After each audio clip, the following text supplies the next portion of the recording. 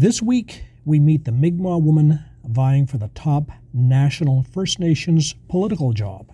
I'm Glenn Wheeler, and this is Mi'kmaq Matters, a podcast about Mi'kmaq people, politics, land, and water.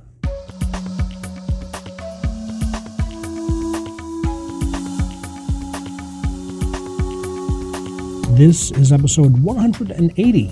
Thanks for your support via patreon.com and email transfer mi'kmaq.matters@gmail.com. Voila.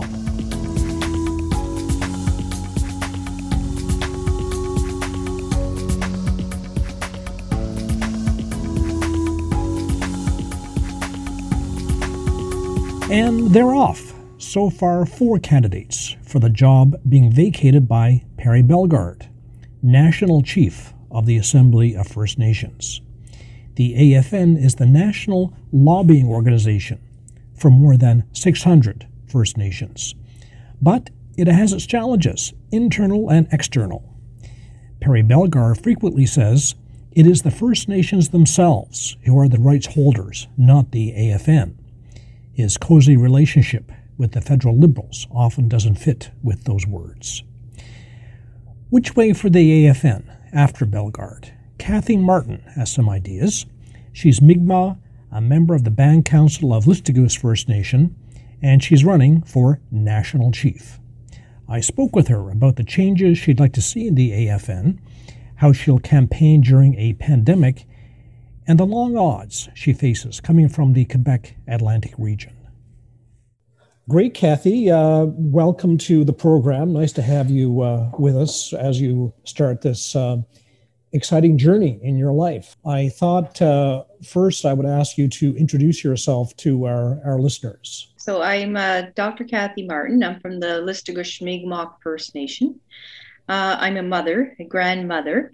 I've done a lot of things in my life. I'm a First Nation politician. I have been involved in politics on and off for the past 20 years, elected some years, choosing to other career professions other years. And so I have a vast resume in addition to First Nation politics. So that's who I am. So you're currently on Listugus Council, I think, as of last November, and yes. You've been on previous terms, so you know the scene in Listugus. And tell us why you've made this major decision to offer yourself for National Chief of the AFN. Obviously, that's a big thing that you probably did a lot of thinking about. So what was your motivation, inspiration? Right. And you're right. It was a long, well thought out process. It's been pondering in my mind for the past over a year. What brought me to this process was I left my home community in 2018 and I ventured out. I offered for the position of chief in 2018, and I lost in my community by 4% to the incumbent. So as such, I went and being finally an empty nest grandmother, I didn't have any responsibility holding me back, and I wanted to venture out and to go explore. So I went out to seek employment. So I went I went first to Shashasapee, Quebec. I stayed there 6 weeks. It was quite the experience. I loved it up north, very peaceful.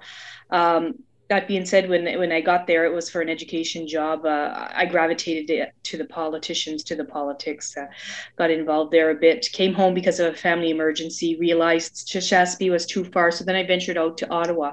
And I worked in various non-for-profit organizations within Ottawa for the past 2 years, pre-COVID. The jobs that I had received in Ottawa, they were actually jobs that brought me to First Nation communities across the country. Each time I would enter into a community to do presentations, to do teachings, even though they weren't of political nature, my passion would gravitate towards the politicians in the area. I'd meet with them, we'd talk, we'd discuss the experiences I had in Ottawa, always had me involved in politics, and I was in the nation's capital. So I started networking, started exploring different kind of national politics, and then issues arose over the years as well. With racism and with justice issues, and again, how am I going to use my skills to best? Because I'm still a politician at heart, to best contribute as a First Nation person to participate and to offer solutions. So this was my goal, always offering solutions. How can I better things? How can I make things better? Even though the path that I had chosen for the couple of years wasn't in politics. I was teaching for Health Managers Association. I was teaching for AFOA. I was doing these. What is AFOA? What does that stand for? Aboriginal Financial Officers Association. Mm-hmm. So I was teaching First Nations financial administration to First Nation leaders across the country, and all very relevant things for the AFN, because we've heard over this past year through news accounts that there are some issues within the AFN in terms of administrative issues, financial oversight issues, and some tension between the regional chief for Ontario, Roseanne Archibald, and the national chief, Perry Bellegarde, and that seemed to have some gender ingredient to it. So I wonder what, if you were national chief, what do you see as the immediate challenges at our national Indigenous advocacy organization? Well, in relation to the financial episodes that have been happening, or just generally in terms of the AFN at this point in time. Well, I have two things with the AFN at this time. I have a priority for the AFN, and I also have a vision for the AFN at this time. My vision for the AFN is the Assembly of First Nations is just that. It's an assembly. They get a lot of you hear a lot in the media about the AFN doesn't speak for me. The AFN is not a fourth level government. The AFN is not a governing body. And all of that is true. And when we look back to the charter of the AFN of 1985, we're looking at the values that the AFN was based upon, and the values of respecting the diverse nations. And the AFN, like I said, is just that, and it's an assembly. It's a gathering of the nations to come together and discuss issues, but yet respecting the individuality of each nation and the diversity amongst the nations. So my key would be bringing back that vision of the AFN as an assembly. Now, that being said, I think there's no better time than now to look within our communities and not just focus on the elected leadership. Historically, we've had traditional leaderships and hereditary leaders within the same nations, and which the elected governing systems, the imposition of the Indian Act, has caused a divide in our communities. So in our communities, we're all of the same nation, but yet there's this divide. There seems to be this ideology that there has to be a divide between traditional and elected governance, that they're two separate things. My thing is, there's no better time than now to amalgamate. We are an assembly of First Nations. We are a gathering of First Nations. And I think of it in terms of almost like sweetgrass. Sweetgrass, it grows all from the same ground. Whereas a nation, we all belong to this same land, right? So when you take sweetgrass and you braid it, you create strength, not only strength physically, but also spiritually. And amalgamating the elected governments with the traditional governments would be so powerful for First Nation people in this country. And so that's part of my vision for the AFN. And your second question, I got on a tangent, sorry. Yeah, no, that's, well, let me ask you this, arising from what you just said. And National Chief Bellegarde often says this: AFN is not the rights holder. The individual nations and communities are the rights holder. Exactly. But yet, in terms of the way the AFN deals with the federal government, the current Liberal government in particular, it's almost like they are a government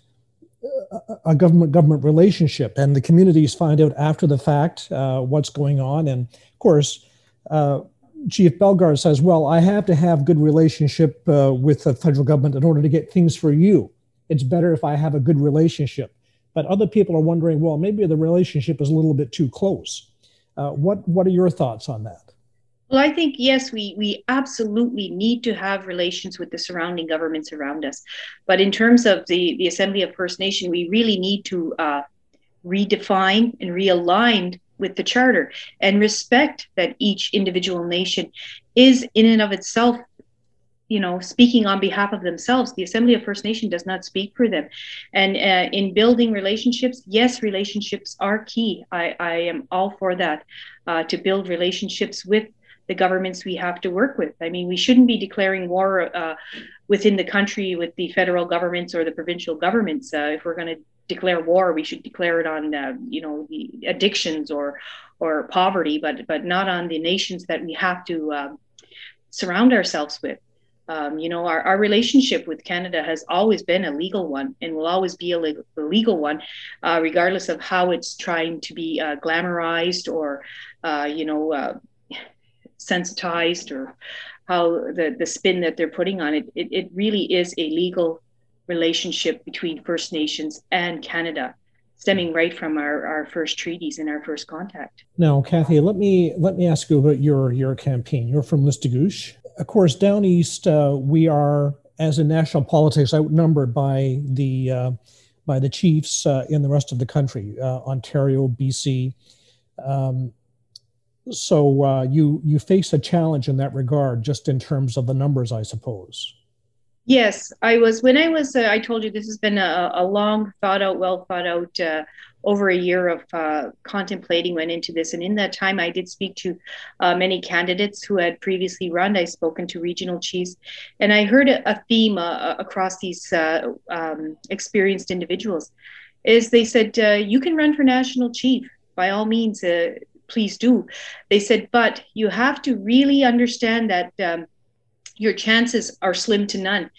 Number wise, the facts are against you. Within 5 provinces, there's less than 100 votes. If you take Quebec and the 4 Atlantic provinces, there's less than 100 available votes to be had. And this is the part of the country where you're coming from. So they said your challenges are, up against you. And indeed they are. But there are more votes in Ontario than all those in Quebec yes, and the Atlantic put together. Mm-hmm. You're right. And right now there's 2 candidates that I know of for sure that are from the province of Ontario. So there's going to be a challenge for sure.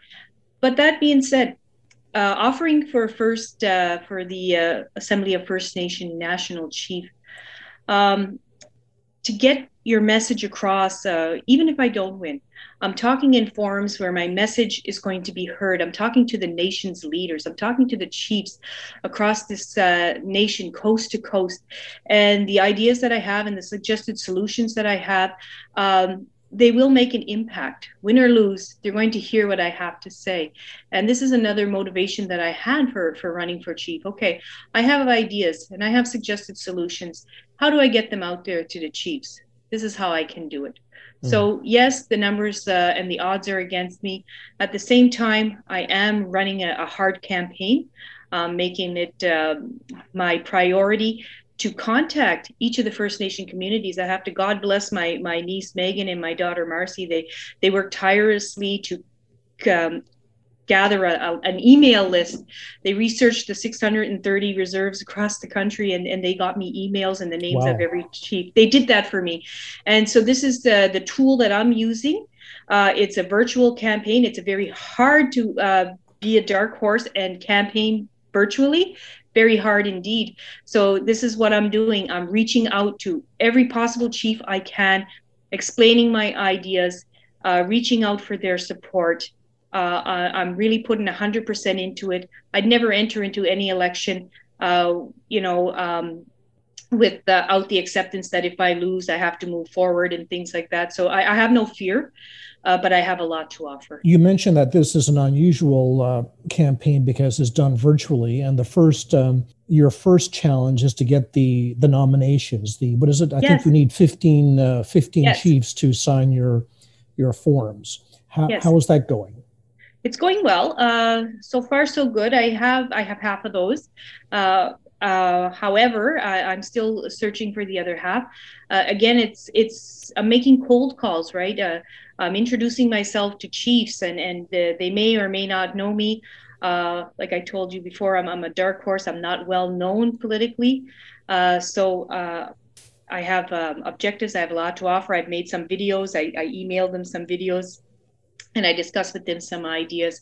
And I know my calendar next week is quite booked. I'll be presenting to the chiefs of the Yukon and presenting to the chiefs of Ontario.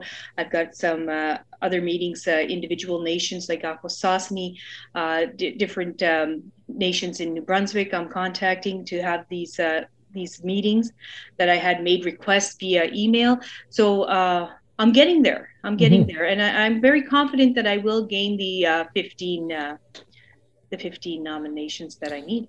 That's great. What are you hearing from the Mi'kmaq chiefs in Quebec and the Atlantic? Because there's 15 votes right there. If they decided to help you, what's your reaction from them? Have you been getting? Well, the reaction I've been getting from them is, a lot of them are for it. A lot of them have issues with the fisheries. Like they're asking, like, we're experiencing difficulties with the DFO with fisheries. And my response to them is, we're a little bit different than the nations out west and central. Well, some central is, but we're on unceded territory. We have the most powerful treaties in the nation. We are title holders. We still hold title to the land. We never negotiated our lands away as other First Nations have. So I get into little discussions about that with them.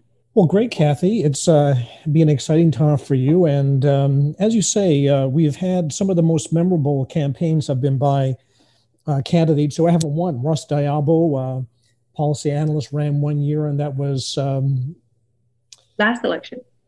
That's right. And that had a lot of content, a lot of very important discussion. Of course, Pam Palmater, another Mi'kmaq woman, ran 1 year against, I think, Sean Atleo that year, and also made it a much more interesting campaign than it would have been otherwise. So right. It's great that you're in the campaign. And so you're going to be busy especially between now and June the 2nd. Yes. You're going to be spending a lot of time looking into your computer, I guess, on Zoom calls. Very much so, and I'm looking forward to it. When I entered into this, I spoke with my family, and I had told them, win or lose, I'm just in it to embrace the whole experience from the start to the finish, to see all of that it entails, to share information, to receive information. I'm just really enjoying this process, the whole thing. Great, Kathy. Well, nice to meet you, and all the best on the campaign. And we'll be watching. Thank you very much, Glenn, and thank you for reaching out. All right. Malalan. Malalan. We'll see the full list of candidates for AFN National Chief on June 3rd. The virtual vote takes place on July 7th. 3 other people have announced their intentions: Alvin Fiddler and Roseanne Archibald from Ontario, and Jody Calahoo Stonehouse from Alberta.